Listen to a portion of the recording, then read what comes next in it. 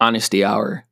I did not know what I was doing in regards to launching this podcast, and I wouldn't have been able to do it without Anchor. Anchor makes starting a podcast super, super easy and allows you to not only use their platform to distribute the podcast, but you can even go on your phone or computer and record and edit the podcast right on their platform.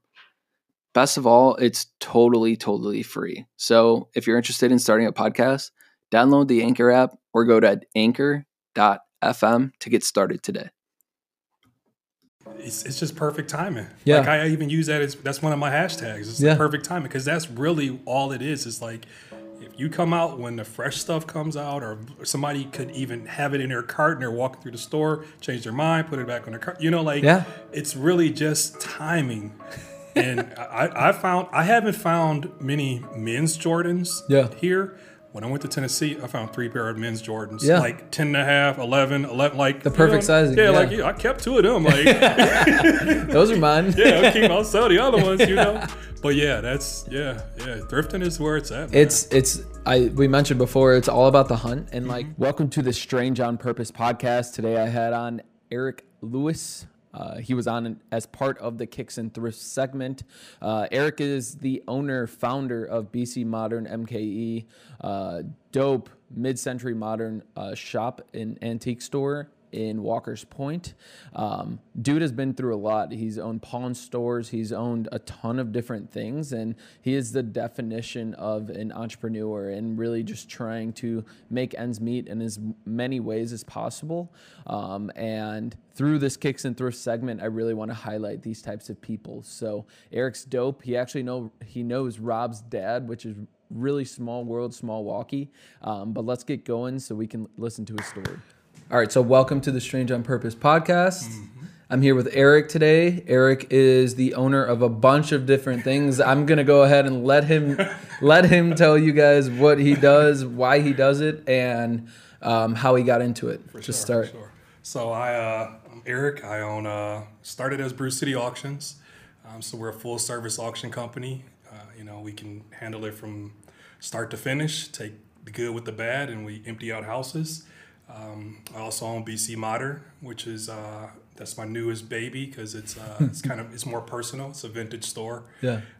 That's where I take the best of the best stuff from every house that I'm in. We got Brew City Mod Apparel. That's our clothing line, which will be relaunching again soon. Nice. But right now it's all branded under all the vintage stuff that I pick. Mm-hmm. We sell that in the shop. We sell it on Poshmark, Instagram, basically wherever I can sell it. It's available. I got a jewelry company that a lot of people don't know about, and I'm gonna keep that on the low. But yeah, we got a lot. We got our hands in a lot of stuff. Nice. A lot of stuff, definitely. That's awesome. And how'd you get into it? Like, a lot of people I have. So you're on the Kicks and Thrift segment of this podcast, mm-hmm. and a lot of people don't realize that there's a ton of individuals out there mm-hmm. actually making money off doing this type of stuff. So how'd you get into it? Big time. Like, if you just to touch on, like you saying with the shoes, like if you watch some of these people on like Instagram and you can see what they're doing just on Poshmark, like you can go to outlets and make money off of this stuff. You know?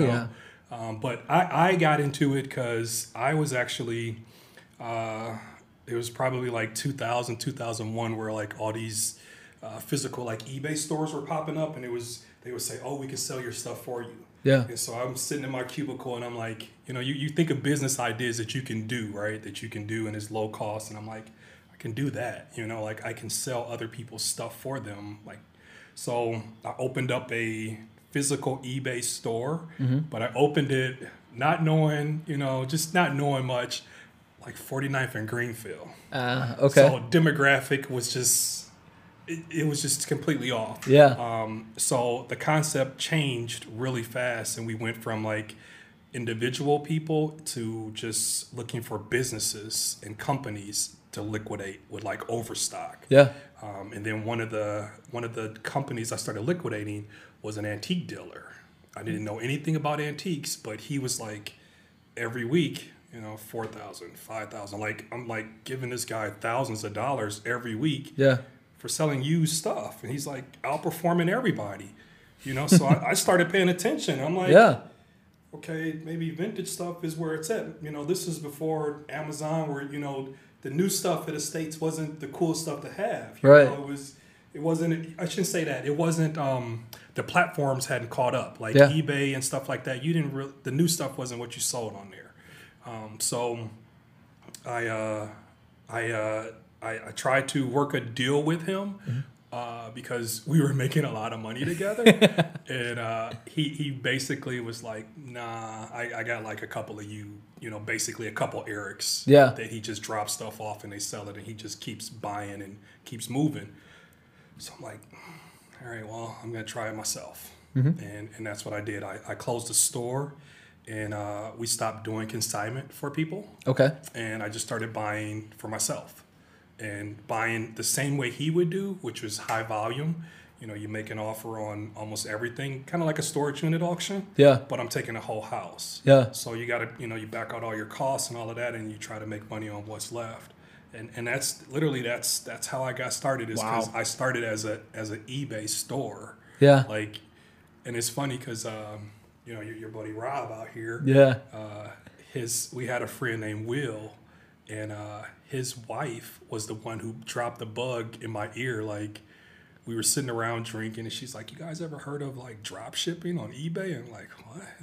And it was just a total like fluke, but I kept looking into it, and then it actually it's what got me going. You know, it's like, that's nuts. It is nuts, dude. That is crazy. That. Yeah. It's funny because like it's actually really funny. So me and Rob are actually the in-house thrifters, vintage guys, and Rob's tailed off a little bit, but I'm trying to get him back on board because I need a thrifting buddy. I need to be talking to somebody and showing people like, yo, look what I found yesterday. That type of stuff. And you up anytime, bro. It's actually like, it's all about the hunt. And I've had a couple people on this segment already, and it's literally, people ask me like, why do you keep going to Goodwill? Like, you've been to 3, you haven't found anything. I'm like, but you don't know if that 4th one has something. And it drives you nuts when you sit at home and you think about like, if you didn't, you know, everybody's got their routes. Everybody's got their spots that they hit like all the time, you know, and you're at home, you're like, damn, I wonder if anybody, because you know other pickers go there too. You even bump into them sometimes. So it's like, I wonder if so-and-so got something. And then you see them posted and you're like, I wonder if they got there from a spot. It's a very... The hunt. Yes. It'll make you, it drives you every day. It's crazy. It's crazy. Dude, I bought an estate Tuesday and I said I wasn't going to thrift yesterday. And I still thrifted because it's just, it's like a. Yeah, it is. It really is. It's crazy. It's crazy. It's funny. So if you're listening, you've been into our offices, the orange couches. That's how myself and Eric got to know each other. Eric actually was the one who sold us the famous orange couches now. They're famous all over LinkedIn. I love it, bro. We've talked about reupholstering them, getting me a different color. They're like, everybody's like, no, they had to say orange. Yeah, that orange, man. It pops. We don't have any orange in the company except the orange couches. Like, no, all of our brands are either black and pink or some yellow, nothing with orange. So it just stands out. I'm a firm believer in like a pop of color, like what you got going there. Like, I like that. Yeah. You know, just put an orange pillow, put a green pillow. I mean, I used to have lime green furniture in my house. Like, I'm just a firm believer in, you know. That's awesome. Yeah, it sticks out. That's amazing. And going back into like that eBay store and just actually, let's go further back. Let's talk about you in that cubicle. What gave you? What were you doing first of all? And like, what gave you the? I know you had an itch. Yeah. So what? Like, how much did it take for you to actually take that jump and open that eBay store? Okay, so I came from like the finance world. So I was in like credit and collections for years. And I was working for Waukesha County, which, you know, when you get a job, you feel like, you know, at a certain point, there's only so much you can learn, right? Yeah. And I'm a huge information nut. That's what draws me to antiques and collectibles, because you can't know everything. Like, you can literally learn something every day. Yeah. So that keeps me going with that. So I'm sitting in my cubicle and I'm just like, I know I can do more in 40 hours than what I'm getting paid for. And I did pyramid schemes and, you know, little stuff you do, but it was my boss, she was remote, and I would create all these reports that would go to her, and then would come back to the same office that I'm at. Yeah. So it was like it was just kind of this circle that just wasn't working. And eventually I got a promotion, but the way that they promoted me, they made it like I almost undercut her. So then it undermined it undermined me with the staff. Right. And so it was kind of like a week after my promotion, and I'm just sitting there and I'm just like, this isn't what I want to do anymore. Right. You know, and I called my wife, I'm like, I think I want to just try my own thing. And honestly, with her, you know, kind of supporting me, it was like, let's do it, you know, because you got a kid, you got a family. Yeah. You know, I was young, but it was still a gamble to take. And it was just one of them where I was just done with corporate America. Yeah. I was just really just like fed up, like, and I was making good money, like money with bonuses, but your potential's capped. You know, and there was no passion. Yeah. You know, it's just kind of monotonous spreadsheets. You're just doing it. Just going through the motions. And Yeah. I've always felt like I was here for more than that, man. Yeah. Just, you know, so it was really just like I said, corporate America just kind of pushed me to the edge where I was just done with it. Yeah. You know, like I did all this for you guys, did all this work, and you know, and if you're in that kind of field like credit collections, you know, Yeah. you know, our goal was like 24 million. Like, you don't throw like people under the bus that's generating that kind of revenue for a company, you know. Yeah. So it is what it is. Thank you. Yeah. You know, that's crazy. That's true. You know, seriously. I mean, a lot of the stuff that I did though, it helped me. You know, I was next to the logistics department, so I learned a lot of stuff with gas and just if I do travel, just a lot of stuff. You know, like even to this day, I still use Excel. Like, you know, like you need that stuff. You know, it's funny.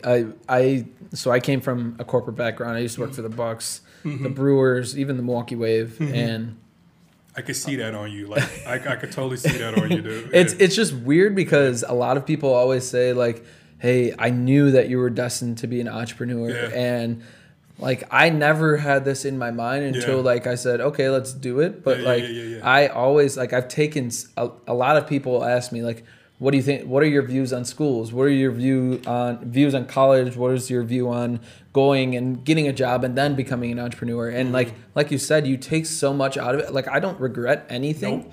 Nope. Don't regret anything at all. It's because you take little bits and pieces throughout your life to make you who you are today, right? Yep. That's how I say it. And like, if it wasn't for me selling with the Bucks and being rejected 10,000 times for season tickets that nobody wanted because I could have got a free pair of tickets just walking around this damn city. And even the Brewers and the Wave, it's like, if I could sell these things, I can sell my own company, right? Oh, totally. And you have a vision behind it. Yep. And it made me into who I am, like a salesperson today. But then moving forward, like, I know, okay, maybe this person messed up here. Maybe I can avoid that down the line there. And I've learned so many things. And I tell people all the time, I'm like, do it. Yeah. If you hate your job, the worst thing you can do is, I mean, the best thing you could do is just say, okay, let's pick up, let's find a new one. Yep.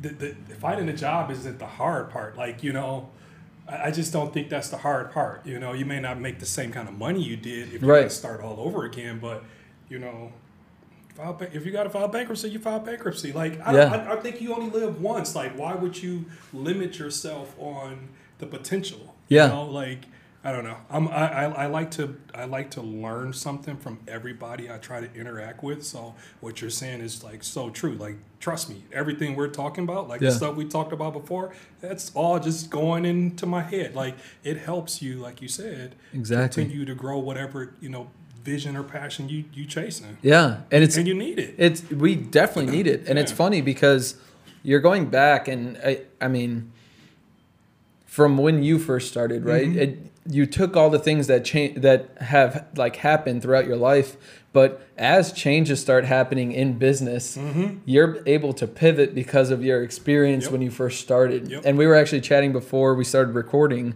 and we were talking about how much business has changed, and from when I was little, from when you were little to today, it's changed a complete 180. Like night and day, dude. And people. I tell my dad all the time, and a lot of my family freaks out because the only thing they see is the headline of Milwaukee's the most segregated city in the U.S., the world, whatever the headline is that day. But they don't realize, they're like, wait, so if it's the most segregated city in the world, how are you and primarily minority owned and staffed, how are you guys actually succeeding? And it's because business has changed that much. Yes, Milwaukee hasn't changed just yet. Hopefully that's coming soon. It's got to. But like business has changed so much, and like for you moving into BC Modern and everything like that, how do you think like your experiences back then have helped you into building this? Big time. Like you said, honestly, I feel like social media has kind of leveled the platform for so many different businesses if you know how to leverage it. Yeah. Okay, so when I come into the vintage and antique business, it's a primarily it's a white-owned business. Like it's older white men who are second, third generation antique dealers from their parents, thousands of dollars passed down, hundreds of, I shouldn't say hundreds, but many years of advertising and marketing that's already been in place for families. You know what I mean? So if you talk about, let's say, if I got Lewis Antiques and it started in 2001 and my kids are 40 years old, that's all those years of just, so it's very hard to gain traction. Right. Marketing was different, but everything, honestly, I think social media just leveled the playing field. Yeah. It just really did, because if you know how to leverage it and use it and you know what you're selling, you can now get it out there. Yep. And you don't need Yellow Book. You don't need, I don't know if Yelp is one of your sponsors, but I mean, but you don't need it. It's not a sponsor. You know what I mean? But you don't need them. And that's what we used to pay for. I was paying $300, $400 for Yellow Book ads to have, call me for your estate sale. Yeah. I don't even got it. I don't even run ads anymore. I just got a website. Yeah. You know what I mean? Like it's not even, it's just different now, It definitely is. It's so different. And it was a struggle to get customers back in the day because people didn't know you existed. And now I get messages from people I don't even know that they know I exist. Like, like I didn't know you were following me, like you're way over there. It's weird, but I think social media has definitely, it's changed it. And I kind of, when we were doing the auctions primarily, like heavy, like every month, every twice a month. And we would do phone book, we would do the journal, we did estatesales.net, we did all these websites. Yeah. And then I would do postcard mailers. Wow. Like, just so inefficient. Yeah. Just so inefficient. Like now it's like, how much is that campaign? Click. You know, like here's my demographic. I know that works because I got 10 more that I've already run, Exactly. Like, it's so different now. Yeah. It's so different. It's crazy. Moving like a lot of businesses that we've talked to, that we've worked with, whether it's in Milwaukee, whether it's in Chicago, internationally, a lot of people that we talk to, they're like, wait, what you guys doing, this actually works. And it's funny because we're moving into the era of, we're in the era of social media and we're moving into the era of the next generation is, hey, I'm scrolling through YouTube all day. I'm not, Spectrum is in trouble because Spectrum's Wi-Fi is going to be good, but Spectrum cable, anybody like Comcast, anybody out there, no one cares about cable. Nope. No, kids don't care about that now. Nope. Myself, I unplugged. I think I had cable the first year I was in an apartment. After that, I unplugged, and I've been fine ever since. Thank you to illegal streaming sites for big Super Bowl games and stuff like that. But it's crazy that it's progressed to the point that it has. And you mentioned social media. It's funny. I went through and looked at your social media, and it's honestly, compared to the rest, it's so much better. And it's because you actually know how to use it. You mentioned that before. Well, here's the thing too. Like, the business plan for BC Modern was built off Instagram. A lot of people don't know that. Wow. So the whole concept, before I opened BC Modern, we had a pawn shop in Hales Corners. Okay, huge rent, huge overhead. It's just a big money pit of a business. And when I closed that, I didn't want to do something again that was kind of money driven. I wanted to do something around like what I enjoy, which is mid-century modern furniture. That's how I decorate, and I wanted to So the concept was, let's find a place that has no windows. Okay. And just use Instagram. This is before anybody was. There was other shops on Instagram, but they weren't you looking at it the way that I was looking at it. I'm like, I'm only gonna open on the weekend. I get new shit every day, and I'm gonna post like an insane amount of stuff every day. Yeah. And I'm only gonna open on the weekend, and you're only gonna know I'm open if this door is open or if you follow me on Instagram. Exactly. And we did that for like 2 years straight. This is before you guys probably even knew I existed. And by the time Fifth Street came along, the plan had changed to, okay, this is currently working. Let's get a retail location too where people can see. But now we still got the warehouse too. Yeah. You know, so that didn't pan out the way that I wanted it to because I was almost competing with myself because we were too close to each other. Yeah. But the whole concept was built around Instagram. Yeah.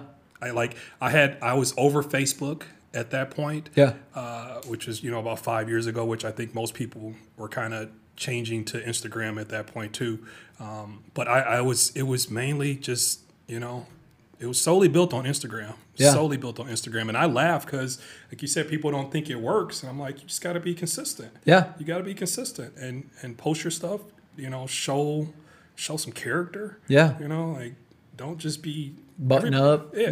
Everybody knows we're trying to sell something, right? Yeah. But you don't got to be here's the price, here's the price, here's the price, here's every day. Like, throw some funny stuff in there. Just I don't know. I'm preaching to the choir on that. No, I mean, show your personality at the end of the day, right? Because a lot of people, we're at the day and age that everybody realizes that people buy because of people. Yeah. And if my friend buys that couch, I look at it a couple times, I'm probably going to be like, ooh, maybe I'd like that couch in a different color. Mm-hmm. And if you have it, oh my gosh, you just got that. My friend has influence and you didn't even know it. And if my friend bought that couch because it's just people buy because of people at the end of the day. Like me in sales right now for the company, I talk about this all the time, whether it's on LinkedIn, whether it's, with the staff and everything like that. I'm like, hey, we need to make sure that customer's happy. They're smiling. I 100%, I'll try to make somebody laugh. If I'm having a crappy day, I still try to make people laugh because that brightens my day. Oh yeah, totally. And if the customer's happy, that's it. Referrals all day, everything like that. And people forget about that. Like in my previous walks of life and with the sports teams and everything like that, it was, okay, the customer signed. All right, go get that other customer. I'm like, okay, well, how about should we say thank you? No, we don't do that. Just move. I'm like, and see, I think like the internet took all of that out. So for me, because I started in an online company, so it was very impersonal. It was like bid, send it to you. I don't even know who you are. Yeah. You don't like it. You can't tell the tone from an email. Blah blah blah. It was just very stressful because it was just. There was no personal touch. Yeah. And then when we transitioned to the pawn shop, the pawn shop was just, there was no personal touch because I felt like everybody that came in, like you're almost a target, like they want money, they're trying to get as much as you can, blah, blah, blah, blah, blah, blah. So it was tough. The auction company, the same way, like everybody's there to get it for as cheap as they can, where I'm up here trying to sell it for as much as I can. Yeah. When I opened the store, it was like people like you. Thanks, dude, you gave us a deal. We really needed that deal at this time. Yeah. We really needed that. We really like that table. Like I impact lives now by finding things that people actually like. They're actually happy to talk to me now versus, how cheap can I get it and get out of here? Yeah. So I totally get that. The share your space. When I do that, like people geek out. They love to see their stuff liked by other people and appreciate it. Yeah, I get that, man. Yeah. I get that. And that's really, really, really why I wanted to go back to something that was like more personal. And I wanted to make a local brand. Yeah. I told my wife, I'm like, years ago I was successful. I'd been doing good numbers on eBay and 100 items shipping every week. That when I see people posting box pictures, I'm not doing that shit years ago. Like, that's nothing, but connect with people personally. Like that's going to take you a lot further, get you those referrals. For me, it gets me into estates that most people don't know are going on. Yeah. It gets me buying things. It gets me selling things, and people move, and then they sell it back to me. Yeah. You know what I mean? Like, that's... Exactly. That's awesome.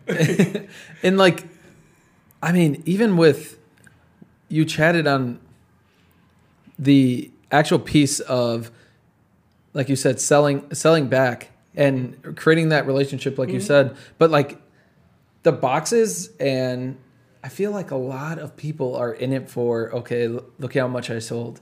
Yeah. And let's show off how much I sold. That means nothing. No, it really doesn't. Nothing, dude. We had boxes stacked outside our pawn shop, and we lost hundreds of dollars a week. And that didn't mean nothing. You know what I mean? Like, what's your ROI? What did you spend on that stuff? How long did it even take you to get it? You know, how many miles did you go to get it? Like, there's so many. The pawn shop, my partner was my brother, who's an accountant. Okay. And again, like you said, he was pulling hair. You learn all these things along the way. So you start out small business, working from home, garage, warehouse. Then you jump into this pawn shop with an accountant. Okay. Yeah. Now it's like, you know, like you can... You learn everything about like tracking and profit and loss and all of that stuff. So the lessons I learned from him stuck with me, which allowed BC Modern to operate at a different kind of, you know. Yeah. And it was like, okay, well, we're not paying $2,500 for rent. We're going to pay this because I learned that you know, causes this. Yeah. Yeah. You can't travel this far to get the deal because X, Y. It's just I learned a lot, like you said, along the way.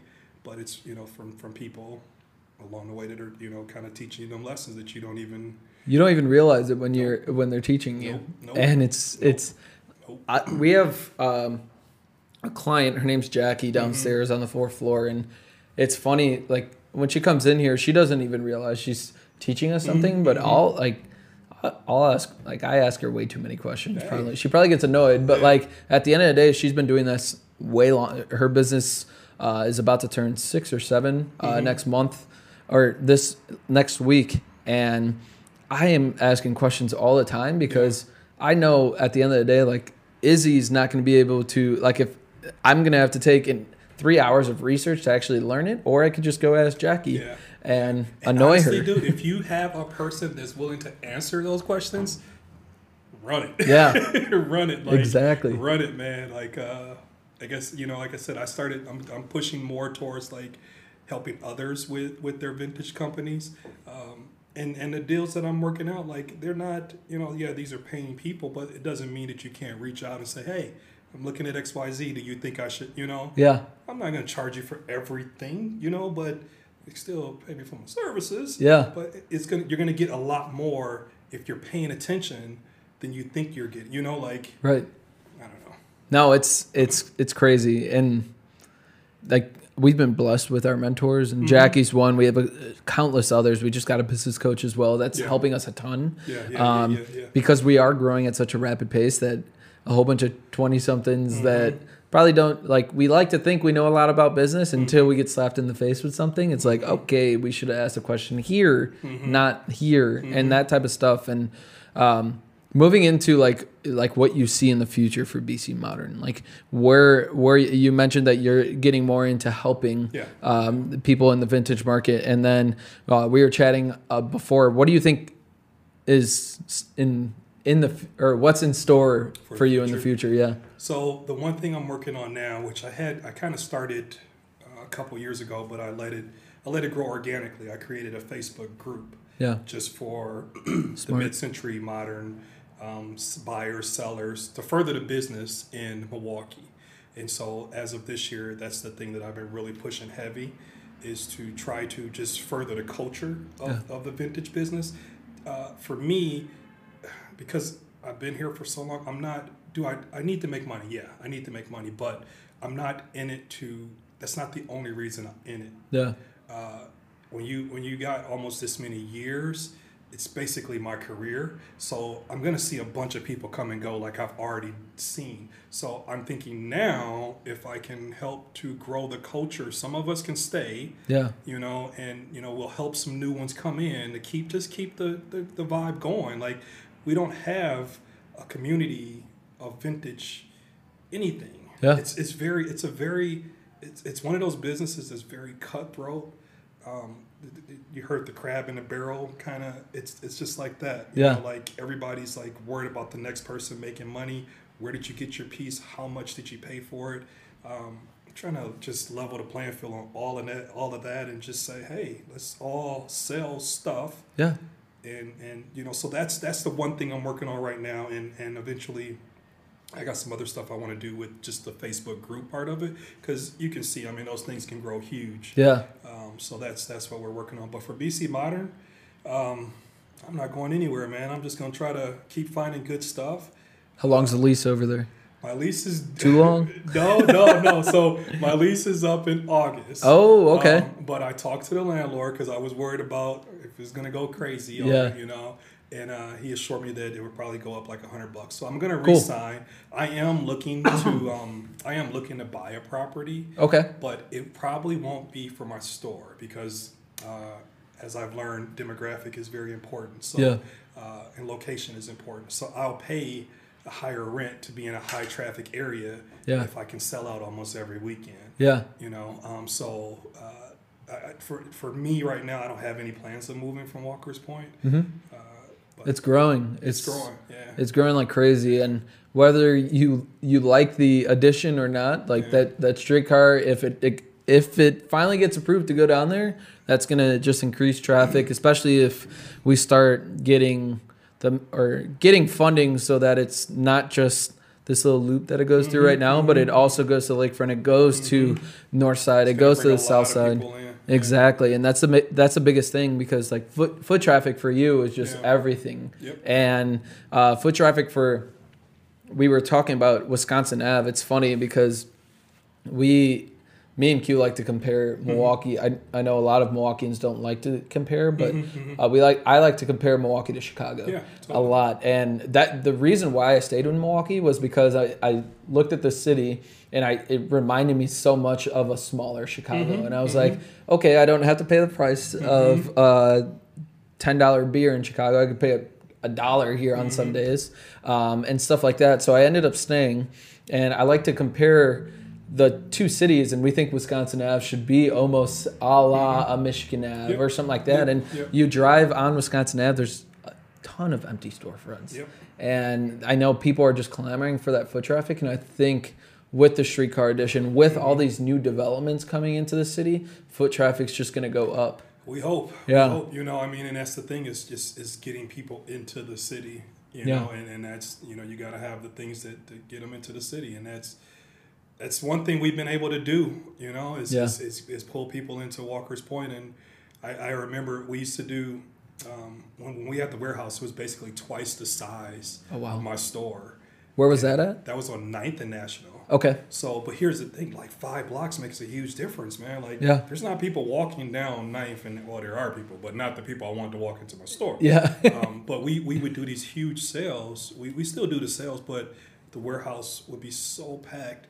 And I remember we did a sale, man, and it was like we had a line like down the street, like, wow. And it let me know the power that I had to get people. Where then I was scared to bring in so much, and I was scared to do so much marketing. Like I scaled back because I understood the power that I had. And then it was like, okay, slow down. because then you get bad press too, because there was people. It was too crowded. I didn't have enough stuff because I didn't expect 200 people, you know, to come with money in hand. Yeah, you know, that's the things. That's crazy. You hope that you can draw people in, and that's what I try to do every weekend. It's always like retain customers and get new customers. Yeah. Every weekend. That's awesome. And with the addition of that Arts at Large building too, that should help you guys a ton with foot traffic. I think last time we talked to them, there's still a coffee house planned inside there somehow. So anything with coffee, I think the city just goes all over it. Magnetizes, if that's even a word, towards that location. And then obviously with fuel just up the street from you guys. And we need something though. There's still a bunch of, you know, there's on my side, Arts at Large, they were next door, so we need something next door to me. If you're watching, you're listening to this, you know, we collab and get some traffic in this joint. But we need something to go, like push, you know, towards further south, towards Arts at Large. Yeah, we need some development. Yeah. You know? What's the building right across the street from you? It looks like it's a Leader Paper or something like that. He's not going anywhere. Yeah. You know, which is fine. I mean, people come in my shop, so it's yeah. good. But I think we, you know, even on the other side by Fuel, there's a couple empty storefronts too. And the problem is a lot of these, I'll just say it, these landlords are thinking too soon, like they're charging more. Okay. You know, so people can't make it. No. You know? They're thinking 10 years already, ahead. Yeah, it's not there yet. Exactly. You know, like even when you look at some of these properties to buy, like we were looking at a building down the street, and the whole upstairs was charred. Yeah. Guy wanted $250,000. Like that's $100,000 worth of work. Yeah. And you still want $250,000? Like no, not yet. Yeah, that's crazy. Maybe 5 years. Yeah. Moving into like the vintage, more of the apparel and the kicks. Like, what's been So I'll tell you a little bit of me. So like my biggest thing lately is just to show off that you can thrift kicks, and they're not just a whole bunch of beaters or anything like that. No. And it's funny because I had Goodland Vintage on that's his name on Instagram. Pretty big guy. I think he has almost 17,000 followers on there. Sells a ton. And I was telling him that I have a collection of Jordans that I've thrifted at this point. And they're pretty good condition, pristine condition. And he was freaking out because he finds ridiculous stuff, but he's never found a pair of Jordans. And it goes to tell you, like, you never know when you go in there because this guy goes to the outlet, he goes to all these Goodwills, and he's never found a pair of Jordans. But like with me, that's the thing about thrifting, dude. It's like it's just perfect timing. Yeah. Like I even use that's one of my hashtags. It's the perfect timing because that's really all it is. It's like if you come out when the fresh stuff comes out, or somebody could even have it in their cart and they're walking through the store, change their mind, put it back on their cart. You know, like it's really just timing. And I haven't found many men's Jordans here. When I went to Tennessee, I found 3 pair of men's Jordans, like 10.5, 11, like the perfect sizing. Yeah, like I kept 2 of them. Like those are mine. I'll sell the other ones, you know. But yeah, that's thrifting is where it's at. Man. We mentioned before, it's all about the hunt, and like my past. Those listening have probably heard this way too many times, but like.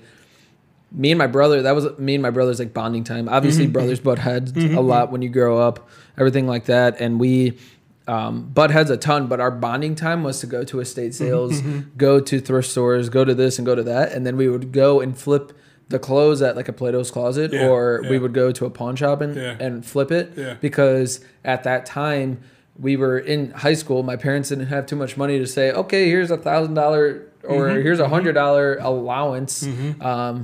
Which can be talked about, but here we don't have that much money, so here's an opportunity for you to do it. So we would go, we had $20 in hand, we would try to flip it to 40 and then flip it to this and flip it to that. I love it. And I've been flipping since I was in high school. And me and my brother, we were just in Seattle, and my girlfriend is just starting to get into thrifting. She really doesn't realize. She's a girl, man. She should be all over it. I know. That's what she's like. Oh, I don't think there's a lot of stuff. I'm like, you don't look. You don't look. But women got all the stuff. Exactly. The Goodwills are like this, and then the rest are girl stuff.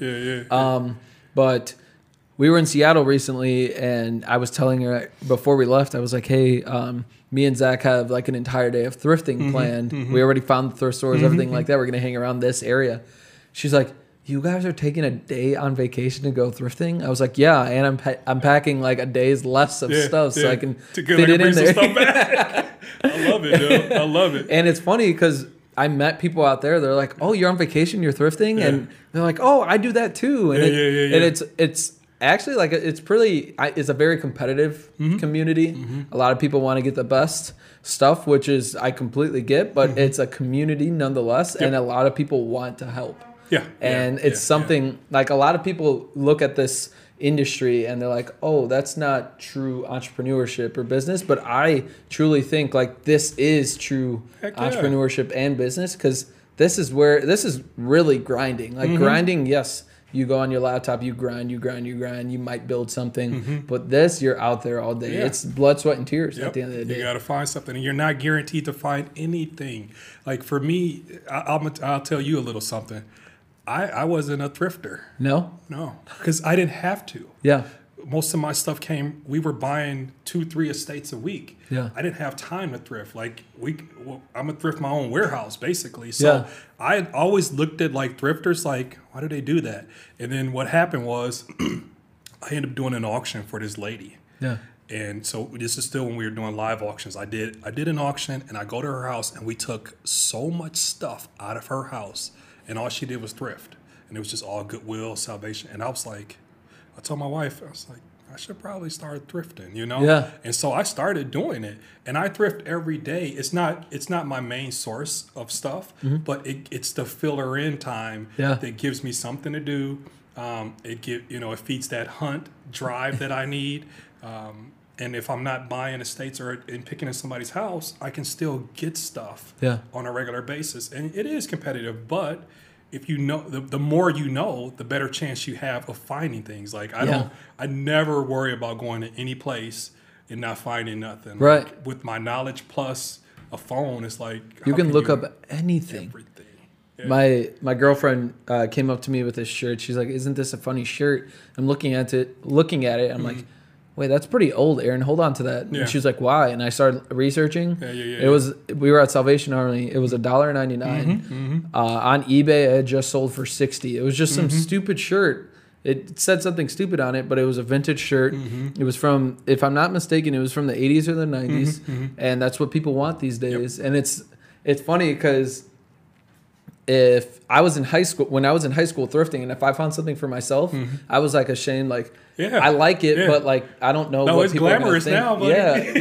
Now it's like, oh, you thrifted that? That's awesome. The whole you paid $2.99 for that? That's awesome. And that's good though. Yeah. Like the big box stores should be the ones that are worried, you know, like because who wants to pay retail? Exactly. Like I don't pay retail for anything. Like I'll buy if I need jeans. I know which jeans I like. I'm 40 years old. I know exactly what pants I like. I go on Poshmark. Get the exact ones in every color. Like. You know who's I'm not gonna pay $68. I'm sorry, Puffy. Like, I'm gonna get them for $20. You like